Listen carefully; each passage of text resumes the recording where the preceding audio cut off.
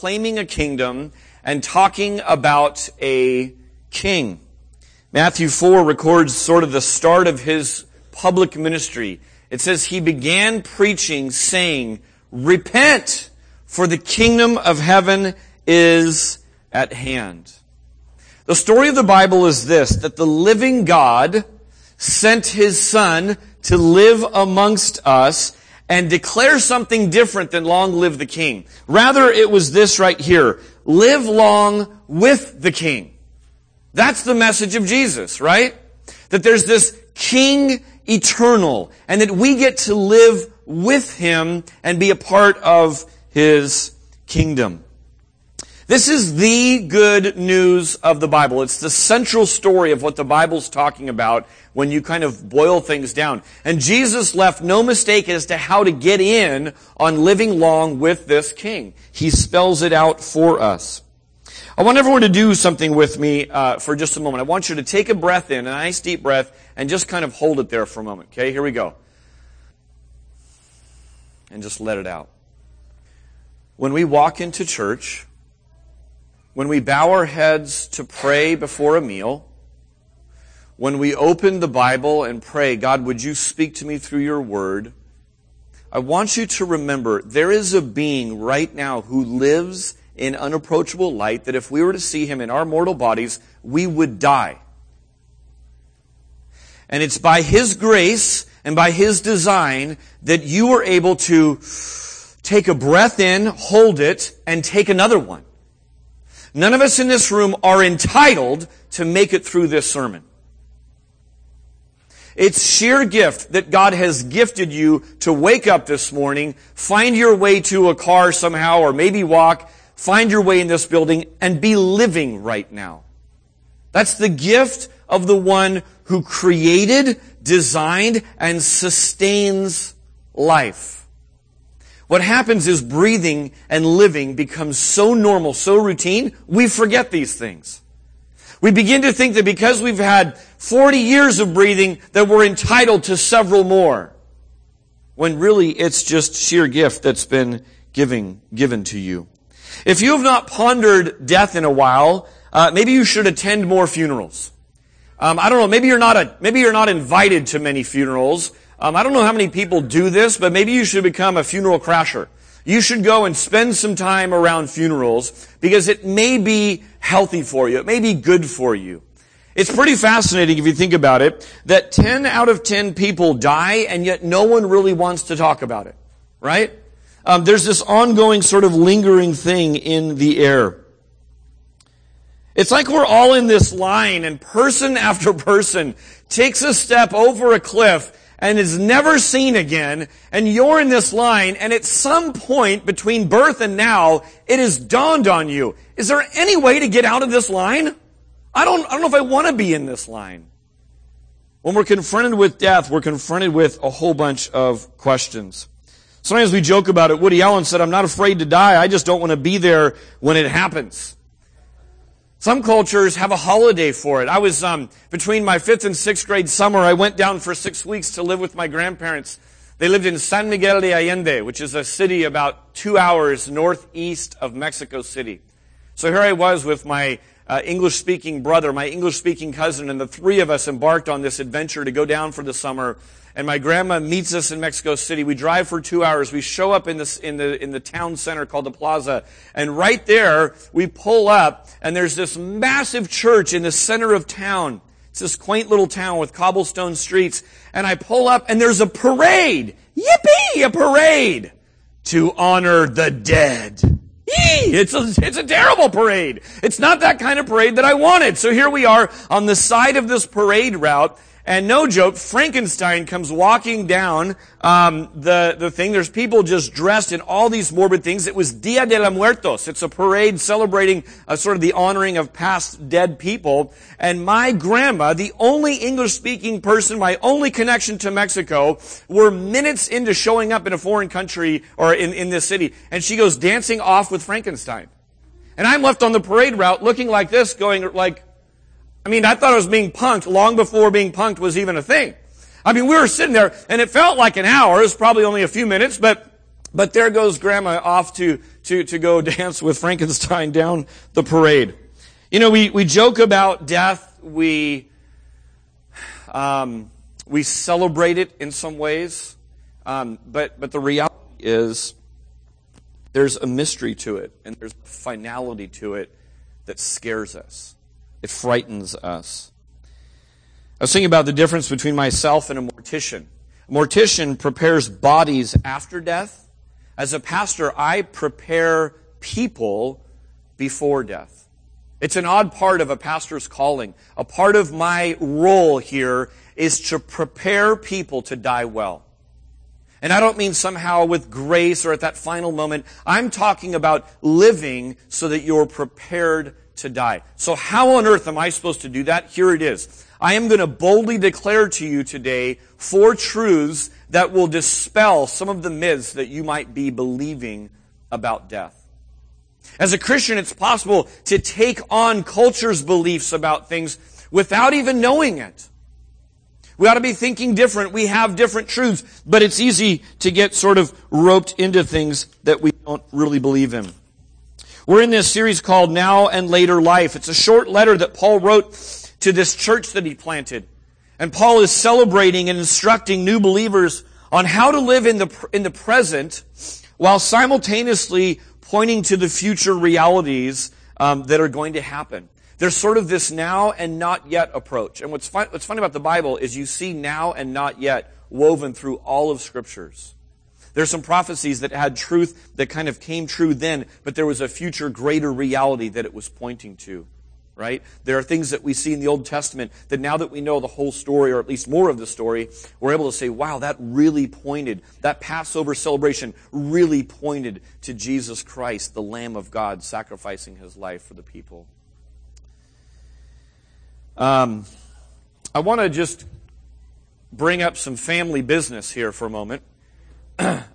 Is it just me, or are there less in this tub than there were at the start of this series? Now, I didn't even know this, but I just felt this lid. This lid is off. I want you to know, we actually have security cameras that we pointed at the jar at the very start of this series. At the end, we're going to make a little compilation, and the whole, getting your hand caught in the now and later jar, it's going to come true for you. It's going to be a little depiction of just the fact that we'll all give an account for our actions on earth one day. I cannot really verify that the number that was in there at the start of the series is the number that the winner of this contest is going to get. Oh, by the way, I need someone to eat one of these. Who's willing to eat one of these? There we go. I knew someone would. That's a terrible throw. Eat it anyways. While he chews on that, it's going to remind us this. Death and afterlife, like this now and later, that he's going to chew on for the next probably 16 minutes. The first 5 is just softening it enough, I think, to not hurt your teeth. But there's lots to chew on when it comes to death and afterlife. We've been pointing out some themes too. Here's a giant theme that leaps out of the passage today. The dead in Christ are really alive. Isn't that good news? The dead in Christ are really alive. And then secondly, watch for Jesus' return. Watch for those 2 themes that are actually woven to other parts of this letter. They're going to just absolutely leap out to us. All right, 1 Thessalonians chapter 4, starting in verse 12 to the end of the chapter. Actually, starting verse 13. It says this: "But we do not want you to be uninformed, brothers, about those who are asleep, that you may not grieve as others who have no hope. For since we believe that Jesus died and rose again, even so, through Jesus, God will bring with Him those who have fallen asleep. For this we declare to you by a word from the Lord, that we who are alive, who are left until the coming of the Lord, will not precede those who have fallen asleep. For the Lord Himself will descend from heaven with a cry of command, with the voice of an archangel, and with the sound of the trumpet of God. And the dead in Christ will rise first. Then we who are alive, who are left, will be caught up together with them in the clouds to meet the Lord in the air. And so we will always be with the Lord. Therefore, encourage one another with these words." You're not alive for long before you start asking questions about death. When someone that you love dies, it hits close to home, and all of a sudden questions about the afterlife become far more pointed than some luxury that if you have time, you'll discuss it and think about it. It becomes a pressing matter. Death and afterlife cry out for a solution. Think about the different disciplines that have tried to tackle it, philosophy and science and religion. They all try to deal with it. When I think about the ancients, I've been doing some study on how the ancients would have viewed death and thought about death. They were just as lost and just as confused and just as looking for answers as people are today. Today I want to boldly tell you 4 truths to the common lies that people believe. Here's number 1. If you're following along, you can jot these down. Number 1 is that people think the only way to know what happens after someone dies is to guess, when actually it's already been told. Like all other matters of life, I, as a Christian, trust God's revelation over human speculation. I depend on God to tell me how to do things over just guessing about it. That's what it means when you make Jesus Christ your Lord. You are submitting your ways to Him. So think about it. How does marriage work? What am I supposed to do in conflict? What should I aspire to? How should I handle slackers that are in my life? What do I do with pent-up anger, past hurt, that hard-to-love neighbor? These are themes we've just looked at in 1 Thessalonians. We go to God who's revealed how to live life. We don't rely on human speculation. One of the absolute miracles of the Bible is its utter breadth of subject matter. It gives us instruction for how not only to live life, how to control our bodies, how we're supposed to think in light of our bodies, what is the soul and the body, how do those interact, but also it teaches us about death and what happens after death. Here are some summaries. Jesus is coming. You will be just fine, and you have a really important meeting with Him. Those are some of the things that we're taught from the Scriptures. God did what we do when something is super, super important. He put it in writing. It's called the Bible, right? And so the Holy Spirit, literally, God breathed messages out through human beings to write the Holy Scriptures. And so that's why you can take the miracle of the Bible and say, wow, not only does it cover a lot of topics, there's unity and agreement in it. I have put something in my pocket before I started the message, and I need a few people to guess what it is. So I want a few people to raise your hand and guess what is in my pocket. Guria. A pen. A lighter. Lint. That sounds like you would say that. Laura. The other now and laters. No, it's not that. The ring of power. No, less. A quarter. Ruth. A penny. Okay, yeah. Okay. Heather. My wallet. Okay, let's stop there. So one of you is absolutely right. Okay? Lint.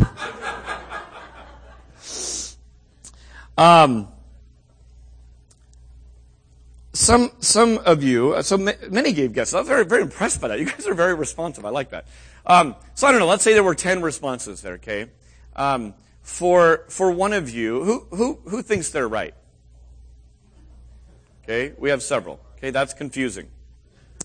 I want you to stand up if you would risk the pink slip to your car on being right about this.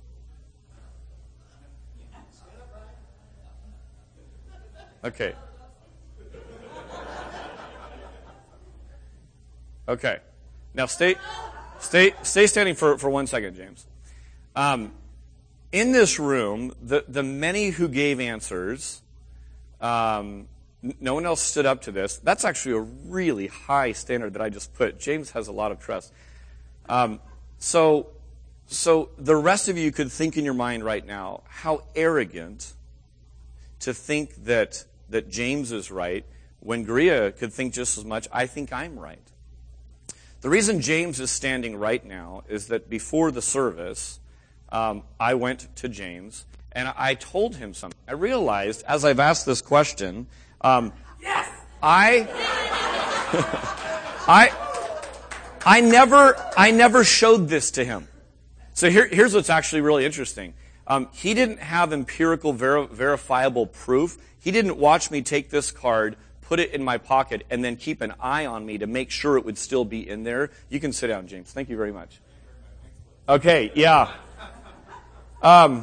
So actually that was even a stronger test, but it's actually more true to life of the way that we experience life with God. James factored in knowledge of me, and he took me at my word that that's what was going to happen. I told him in no uncertain terms, that's what's going to happen. I will have that in my pocket. I want you to guess that. The reason James could know that and the rest of you couldn't is all the rest of you absolutely knew it was a shot in the dark, right? It was human speculation. What might Dave put in his pocket? Plus you were like, I don't want the speaker to feel awkward, so I'll play along. And so you threw an answer out, right? And if you're weird, you make it Lint because you're Brian Jackson. Or the Ring of Power. Were you Ring of Power too? Okay, because that could have been you as well. That could have been you. Okay. So that all fits. As Christians, we are accused of being arrogant. We're accused of being arrogant because how can you know when every guess is the same? It's all just human speculation. Does this sound familiar at all? I hope it does. I hope it does because that means as a Christian you're being bold in your faith and you're making assertions about things. James took everything that he knows about me. He put his pink slip on the line. Thank you, James, for the trust of that. I wasn't going to let you down. But he knew what was in my pocket. Why? Because I told him. I told him very specifically, here's what's going to be in my pocket. The rest of you couldn't have possibly guessed that. I suppose there was a chance you could have gotten some of that right. You wouldn't have known probably the specific player, right? That's how divine revelation works. God's been doing this for a long time. Certain mysteries are being revealed slowly over time. I read Albert Einstein's autobiography earlier in the year, and it's pretty fascinating to see that the way that God has just allowed, turn of the century, this last century, man, there was a lot of discovery that went on through science, right, and through observation and through facts, and trying to piece together a reasonable universe, right? So there are mysteries that are slowly being discovered over time through our experiences, through science, through observation, right? But there are other mysteries we can't possibly know unless God tells us. Some of those He's just held back, and we won't ever know. Some of those He has chosen to reveal to us. He has to reveal to us because we wouldn't know it otherwise. He's been doing this for a really, really long time. Rob and I are following a similar reading plan. Right now, we are in the book of Jeremiah, and in Jeremiah it says this. Listen to this. Thus says the Lord, who made the earth, the Lord who formed and established it, the Lord is His name. Do you hear His credentials? This is who's talking. Part of why I wanted us to hold our breath for a moment is to stop and remind ourselves God's ways are higher than our ways. He formed the earth. He established it. He allows life to go on because of the 23-degree axis, because of our distance from the sun, because of the amount of oxygen and all of that. It's all held together by Him. That's who's speaking. Then it goes on to say what He says. He says, call to me and I will answer you. Catch this. And will tell you great and hidden things that you have not known. All through the Old Testament, it's backing up what we see culminating in Christ. That is that God is sending prophets to tell you what's really going on because we're missing it. He's revealing truth. That's Jeremiah 33:2, by the way, if you want to check it out. The Bible is God's revelation. The Bible is true. Therefore, logically, anything that counters the Bible is necessarily false. That is my assertion. Now, if I'm wrong on this, and someone else's book is right, and it counters the Bible, those can't both be right, right? These are the basic laws of reason. Here's an example of that. The Quran affirms Jesus, but denies the resurrection. The Bible puts the resurrection, that is Jesus dying, actually dying, and rising from the dead. The Bible puts that front and center as the primary linchpin to the whole thing. Do you see how those both cannot be right? The Bible is true, is what I'm saying. Necessarily, anything that counters the Bible is false. I want us as a church, I want you as a person, not to grow into not to buy into the growing pile of self-refuting statements that people spout all the time when it comes to these things. Go back in your mind to the Pocket and Colin Kaepernick football card, okay? When you assert that the Bible is true, it comes off as arrogant in our culture for a few different reasons. But here's what people will say to you. Truth can't be known. I hope your brain is trained to see that that is standing on nothing. That is a statement standing on midair. Here's the response to that. Do you know that to be true? Because if so, what's the problem? That truth can be known. Right? Here's another one that I hear all the time. There are no absolute truths. What's the response that ought to come to your mind? Yeah. Are you absolutely certain that that is true? Right? Because all of a sudden, you have a statement that can't live up to its own statement.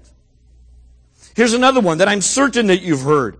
Well, that's true for you, but not for me. Let's play the game. What should jump into your mind about this statement? Why is that self-refuting? How should you respond to that? What's that? Truth is irrelevant of perspective. I would agree with that statement. Here's how you could use their own terminology. Is the truth of your statement that you just said to me, is that true just for you and not for me? Right? So on and on and on, this game goes on. What people do with this is they sidestep really looking at the facts. Facts get annoying for people, so we hold on to things that we believe in, and so these things kind of butt up against it. Dribble that doesn't stand up to its own standard is just that. It's dribble. Another one that you will be accused of as a Christian in this culture, I guarantee it, is this, that Christians take everything on faith. Nonsense. Nonsense. That is utterly offensive to me as a Christian. Like I've just written off my brain and I just take things at faith. How naive do you think I am? Here's what faith is. Faith is things that bridge things you know to be true, and those gaps in between. Right? Every single worldview that you could possibly dream up is a worldview mixed with things known and things unknown. Every worldview contains faith components. I'm reading an excellent little book right now by an apologist. And it's called I Don't Have Enough Faith to Be an Atheist. Here's his basic premise. There are more faith leaps to believing that there is not an intelligent designer to the universe at the macro level and to the little cells at the micro level. Then there's bigger leaps of faith with that than there are from the Christian worldview.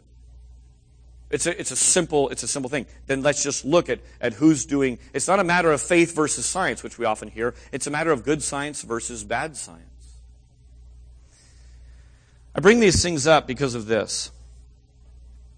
We have a faith, we have a worldview, we have a book that instructs us to look at evidence. It demands of us that we use our God-giving faculties of reason and logic. Look at verse 13 in our text. I don't want you to be uninformed. Right in our text today about what goes on after death is this statement. Don't be ignorant. Don't just take things by faith. I don't want you to be uninformed. Look at verse 15. He says that he declares to you, the Thessalonians, by the word of the Lord. If someone is claiming to speak for God, we ought to test that out. We ought to look at that and says, is that true or not? Look back up at verse 8 of our same chapter, of chapter 4, talking on sexuality and controlling your body. He writes this, whoever disregards this, disregards not man, but God. This is God writing through me. This is not my word. God is revealing this to me, and it's true. If I said if James said that I absolutely have this to be true, and I didn't have this on my person, we could somehow test that, he would be called a false prophet. He's claiming to speak things that were revealed to him, and they weren't. That happens all the time as well, and still does happen. God does not leave us clueless on His character, on the nature of man, on the effects of sin, nor what happens to us when we die. So this question might arise. Why then, if the Bible's clear on some things, why is there still so much fighting and confusion about the afterlife, even amongst Christians? I've got a couple of thoughts. One is this, that revelation happened not all at once, but gradual. Right? So as you read the Bible chronologically and think about what was given at which season, there were different revelations given at different seasons. So for instance, you could read portions of Ecclesiastes and come to an annihilationist view. That we just don't exist after the grave. There are passages found in Ecclesiastes that you would read and say, I guess that's what the Bible says about that. Is that the end matter of what happens after we die from the Bible? Of course not. If you take little bits of the Bible out of context and you begin to study it, you know what you have? A cult. That's what you have. You have heresy. So the Bible was revealed gradually. Here's secondly, it's not only gradual, but it was progressive. In other words, there's a flow from the Old Testament to the New Testament. So think about Jesus and how He was revealed. It culminates with Jesus being this, the one who abolished death and brought life and immortality to light through the gospel. That's 2 Timothy 1:10. What an encouraging verse. The key to understanding with these things is shown in a time I had at Heathrow Airport. I'm going through screening at Heathrow Airport. We're coming home with Eli. And there's just hordes of people. I have a limited amount of time to catch this international flight and make it home. I just want to get home. You guys have been there too, I'm sure. And the only two people out of this massive line, the only two people who were yanked out of line for special screening were me and another mom with diaper bags. So every bit of my carefully packed bag that had everything I needed for this, 24-hour journey with Eli, who had some health issues, was now laid out and inspected and looked at. Now this didn't happen. But what if while they were screening the very suspicious-looking parents with verifiable children there with them and all of that, what if they were looking through all of my stuff, which they have every right to do, and what if while that was happening, there was a small army walking through and going around the metal detectors? They had the rocket-propelled grenade things on their shoulder, right? And the whole TSA team, I don't know what you call it in England, but we'll call it TSA. The whole TSA team is gathered around the other mom and I. The other mom and I are sitting there going, are you kidding me? Like we are, I guess, the most suspicious-looking people here. And an entire army kind of walks through. You know what Jesus calls that? He calls that swallowing camels while you're straining out gnats. Pharisees were famous for this. They would go and they would argue the tiny fine points of the law and miss the point completely. What happens sometimes with eschatology, that is theology parts that discuss end times things, is people go down and drill down and argue these finer points about when it's going to happen, how it's going to happen, all the minute details, and they miss the point.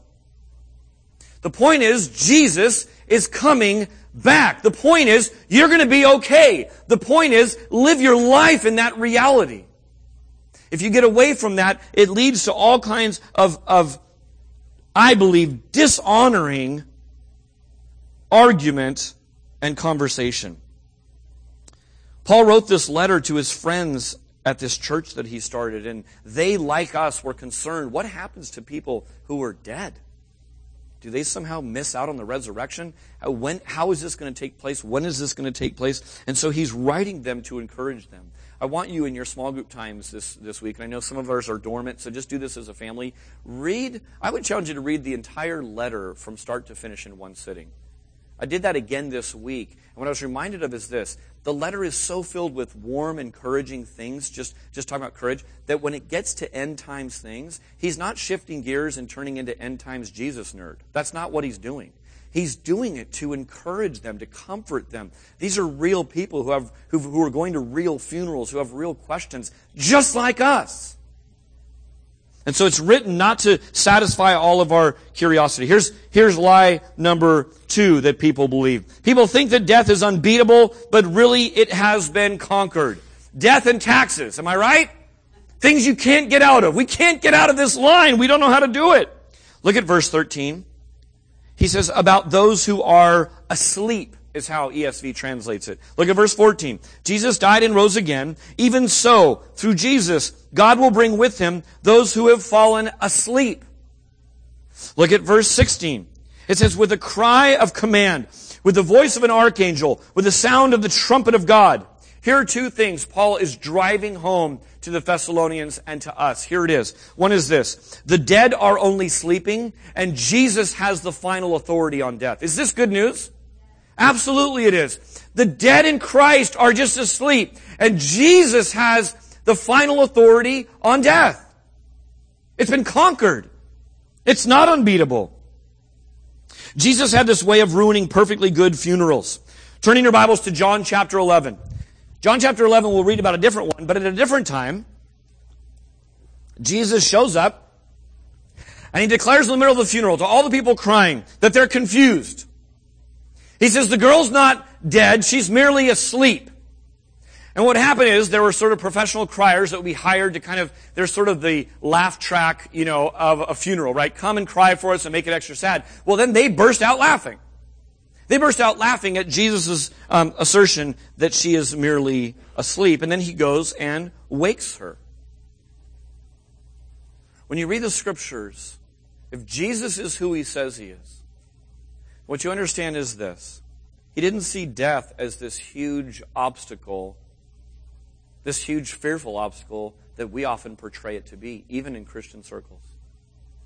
People can wake other people, but we're powerless to wake the dead. Jesus woke the dead as if he was waking people up. It's as easy for him to wake the dead as it is for us to go and wake people up. Why? Because death has been conquered. I told you to turn to John. Let me get there. Lazarus. Once again, there's utter confusion with the disciples as to what's really going and what the reversal that's offered by Jesus really is. Look down at verse 11 of chapter 11. It says, after saying these things, he said to them, our friend Lazarus has fallen asleep, but I go to awaken him. There's the language again. The disciples said to him, Lord, if he has fallen asleep, he will recover. Now Jesus had spoken of his death, but they thought he meant taking rest in sleep. Then Jesus told them plainly, Lazarus has died. Don't you love sort of the fog of the disciples? I mean, I really do relate to them, and I say, wow, it's so thrilling that they are included in the Scriptures in those ways. Now look down at verse 43. In verse 43, Jesus goes to Lazarus, to where Lazarus has been laid, and it says this, when he had said these things, he cried out with a loud voice, Lazarus, come out!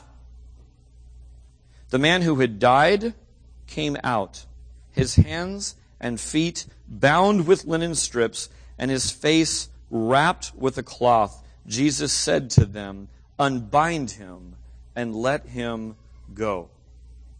This is the same picture of death that we're getting in 1 Thessalonians. Sleep, and this unbinding, right? This authority to come and say, you're no longer bound by the grave. Get out of that cave. You're no longer bound in these dead clothes. Get those off of him. Unbind him. Release him. The dead in Christ are really asleep. Jesus has the final authority over death. You know what's great news? Look back in our passage now. Verse 13, Paul uses the word sleep both times when he's talking about believers. He uses a word for sleep, like actual sleep.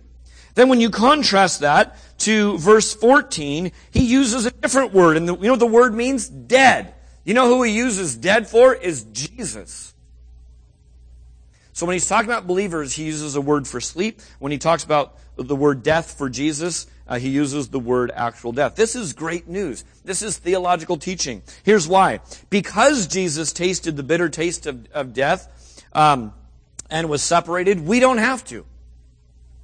Since Jesus robbed the grave of its power, mystique, and chains, we walk out as well. We are unbound and free.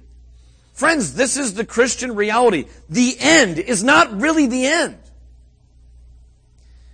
The Son, Jesus Christ, had to be left by the Father at death. Why? Because he took on sin. Holiness can't have fellowship with unholiness. So for the first time in all eternity of this King Eternal that we just talked about, there was separation on the cross. Jesus no longer in the perfect communion with his Father. Because Jesus was separated and left alone, bearing the weight of the guilt, of the punishment, of the sins of the world, we don't have to ever be alone. Never will I leave you. Never will I forsake you. What can separate us from the love of God? Can death do it? Absolutely not. You're never left alone now. Why? Because Jesus was left alone. These are the theological implications. These are what come of these truths that we know and hold so dearly. This is why they're so meaningful to us. This is why you can watch and marvel at peace that comes over some people who, as they transition from death into life after death, there's peace. There's utter peace. It's Father's Day, and of course I'm thinking about my dad, and many of you know my father passed away a few years ago. I thought about my dad. You know, my dad did not need a visit from his pastor son so that he could have assurance of his salvation, which is a common thing. Well, let's get a pastor here and make sure this person's saved. The dying person might request that. The family might request that. He also didn't need his pastor's son to come and comfort him that it was going to be okay. In fact, what happened was quite the opposite. I went away from that season of life watching my dad die in this life. I went away more assured than ever of the things I hold true. I went away having been given peace and comfort that my dad is just fine. If you've ever been there at the very moment when someone's soul leaves their body, when they take their last breath, it is a striking reality to go, wow, we are more than the chemicals that we're made of. We're more than what you can measure on a scale. And it becomes crystal clear when you're in that moment. The next time that you pass a cemetery, remember that word means a sleeping place. It is a dormitory where sleeping bodies are waiting for the resurrection. We passed a dormitory on Friday. And so I let Becky know that. I said, that's a sleeping place right there. Isn't that crazy? Like, it's crazy to think that there are bodies that will be resurrected. We'll get to how they're resurrected in just a moment. Knowing that the dead in Christ are merely sleeping is a huge comfort, but so is the promised reunion. Here's the third lie people believe. People think that death is the same for everyone, but actually it will be shockingly different. It will either be the best day or worst day of your existence. Whether you are dead or alive, Christian, when Jesus comes back, you will meet Him. Here's the key. Are you in Christ? Look at our passage once again. Paul is clearly making a distinction between two kinds of people. Verse 12 that we looked at last week, he says, so that you, that's one kind of person, might walk properly before outsiders and be dependent on no one. Remember that? Mind your own business, work hard as God's instructed you to, don't be a slacker, and you will be a good witness to them. You, Christian, will be a good witness to outsiders who hate your Jesus, who have no need for your Jesus. They'll look at your life and go, but their lifestyle demands respect. They work hard. They don't depend on anyone else. There's one distinction. Here's verse 13. But we do not want you to be uninformed brothers. He's very clearly talking to Christians. This is not a wide message to just anyone. Christians, about those who are asleep, that you may not grieve as others who have no hope. Do you see the distinction? You Christians ought to grieve one way. The others, those outside of Christ, ought to grieve a different way. He is setting up unequivocally that there is one type of person here who's going to experience death one way, and there's another type of person over here that is going to experience a death a different way. Back to our earlier statements. How arrogant that you would say that. How dare you think you know that? Your guess is as good as mine. That's what they're saying, right? That's a lie. We've been told. We've been shown what happens after death. God has told us that everyone one day will face their Maker. For some, it will be a terrifying experience. For others, it will literally be the best day of their existence up to that point. Paul got this idea from Jesus, who said really plainly, either you will hear, well done, good and faithful servant, or what? Depart from me, I never knew you. I just read this week about the wedding feast, that there will be people Jesus tells the story of a guy who gets in and the master of the feast says, I don't know you. You're out. You don't have the proper clothes. Jesus is the robe that covers our sin. If we aren't clothed in Jesus, we're out. Jesus drew a really hard line there. With Christ in life means that we are with Him in death. Apart from Christ in life means we are apart from Him in death. You see, death is not goodbye, but it's actually see you later, right? That's what the Bible is teaching us here. Whether you're dead or alive, you are going to meet Jesus in the air. Not shouting, long live the King, but in the utter realization, I live long, as in eternally, with the King. That's what I got in on. We're not just reunited with Christ, but the dead are reunited with their bodies. The souls remain awake. One of the things you can tell from this text is that Jesus is coming back with those who've fallen asleep. You can't be with someone if you aren't with them, right? So the language is saying that the souls remain awake. What's sleeping is the body. And again, if you've ever been around I almost said a live body, we're all doing that right now, a dead body, there's just a whole lot of evidence. We've had dead bodies sitting right here in this church before. And when you look at that thing, you don't see Grandma. You don't look at her and go, that's Grandma. Grandma never looked quite just like that. If you touch Grandma, that's not how Grandma feels. That's not really who Grandma is, right? That's this tent. That's this shell. That's this thing that we inhabited for a while. But at that point, it becomes crystal clear. There's more to us than this. So we have sleeping bodies that are reunited. But not just regular bodies, resurrected bodies. Just write down 1 Corinthians 15. 1 Corinthians 15 talks a lot about this. Let me read just a portion. It says this, but someone will ask, how are the dead raised? With what kind of body do they come?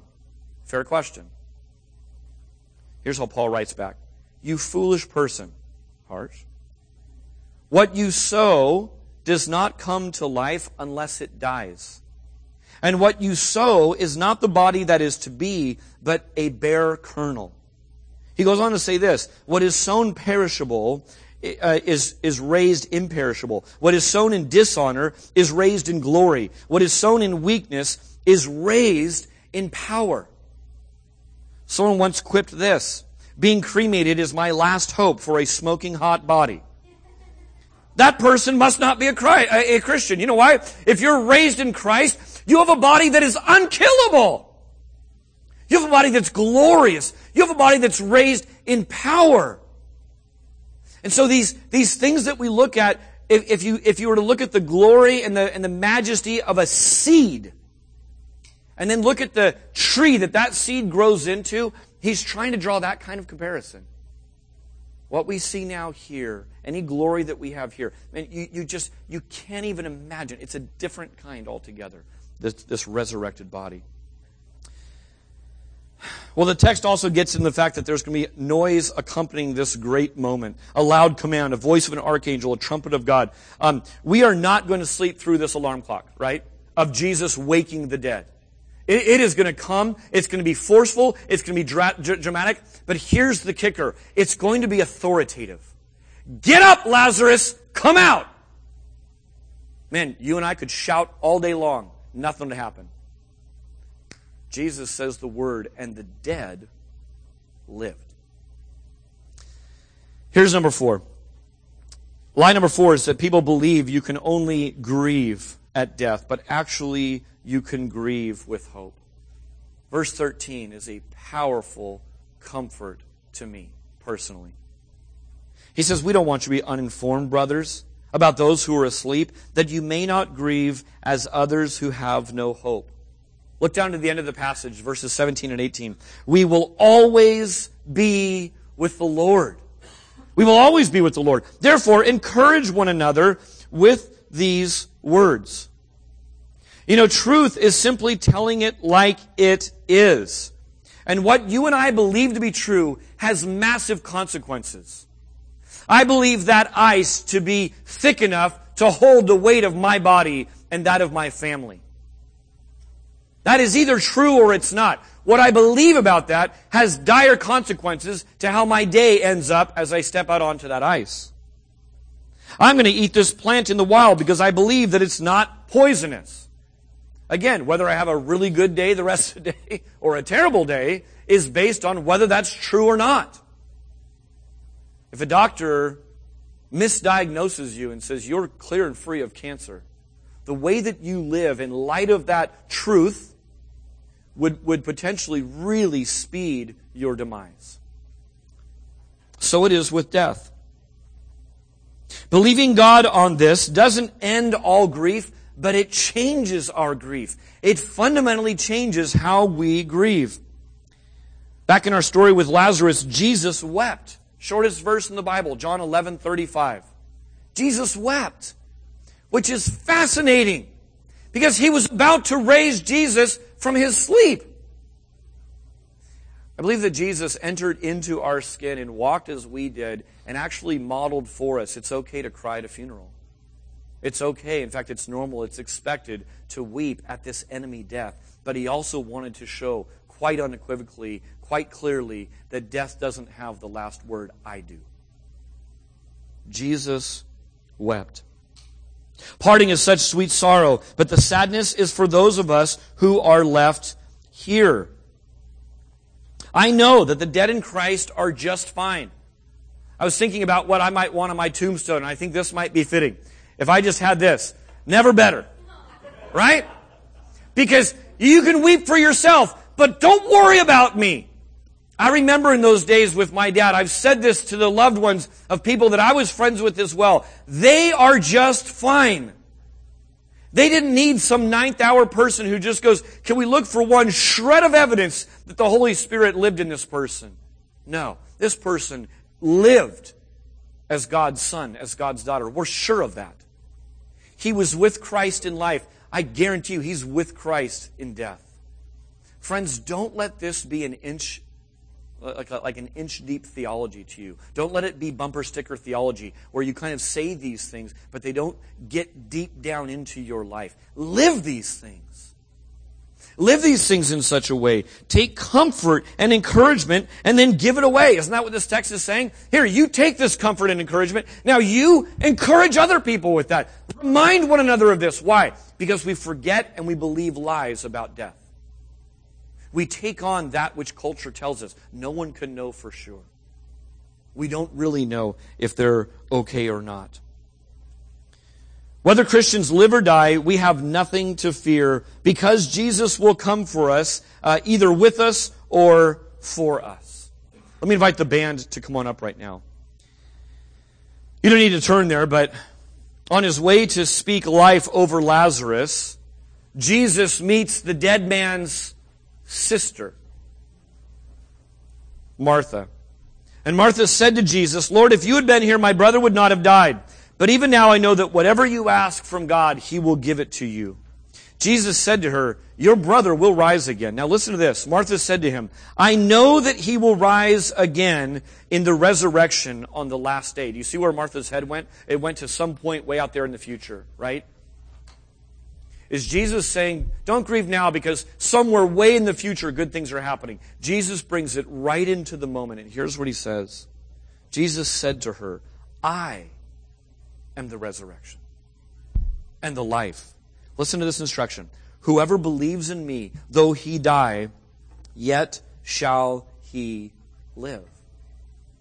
And everyone who lives and believes in me shall never die. And then He asks her the most poignant question of all. He looks at her and He says, do you believe this? Friends, I ask that to you this morning. Do you believe this? You know in your heart of hearts whether that's a resounding yes, a flickering wick maybe, or an absolutely not. I believe this is the question for life and for death and for afterlife. Do you believe that those who believe in Jesus will never die? We are going to move into a time of communion. And in light of the text, in light of what we're thinking about, a passage of Scripture came to mind where Paul is reminding this church about communion, this sacrament that Jesus left for us as a church to think on Him and remember Him. And here's what he says in 1 Corinthians 11. He says, "For as often as you eat this bread and drink the cup, you proclaim the Lord's death until He comes." Do you see the looking back component and the looking future component of that? That as we celebrate communion this morning, as we look back and remember the resurrection, we are proclaiming the Lord's death until He comes. We're keeping focused on this reality. Jesus is coming back. This is not all there is. This is not all we are. So as we prepare our hearts, as we take the elements of communion, I want you to take them and think on them. This cross that we're going to sing about, this death is a substitute. He did this in our place. Because Jesus walked out of the grave, He's doing what leaders do. He went first, and we get to follow. And that's what it means to have Jesus as your Lord this morning. Let me pray. God, this morning as we hold the elements, as we sing these words, I pray that we wouldn't let life be business as usual. I pray that you would comfort, encourage, and instruct us even now.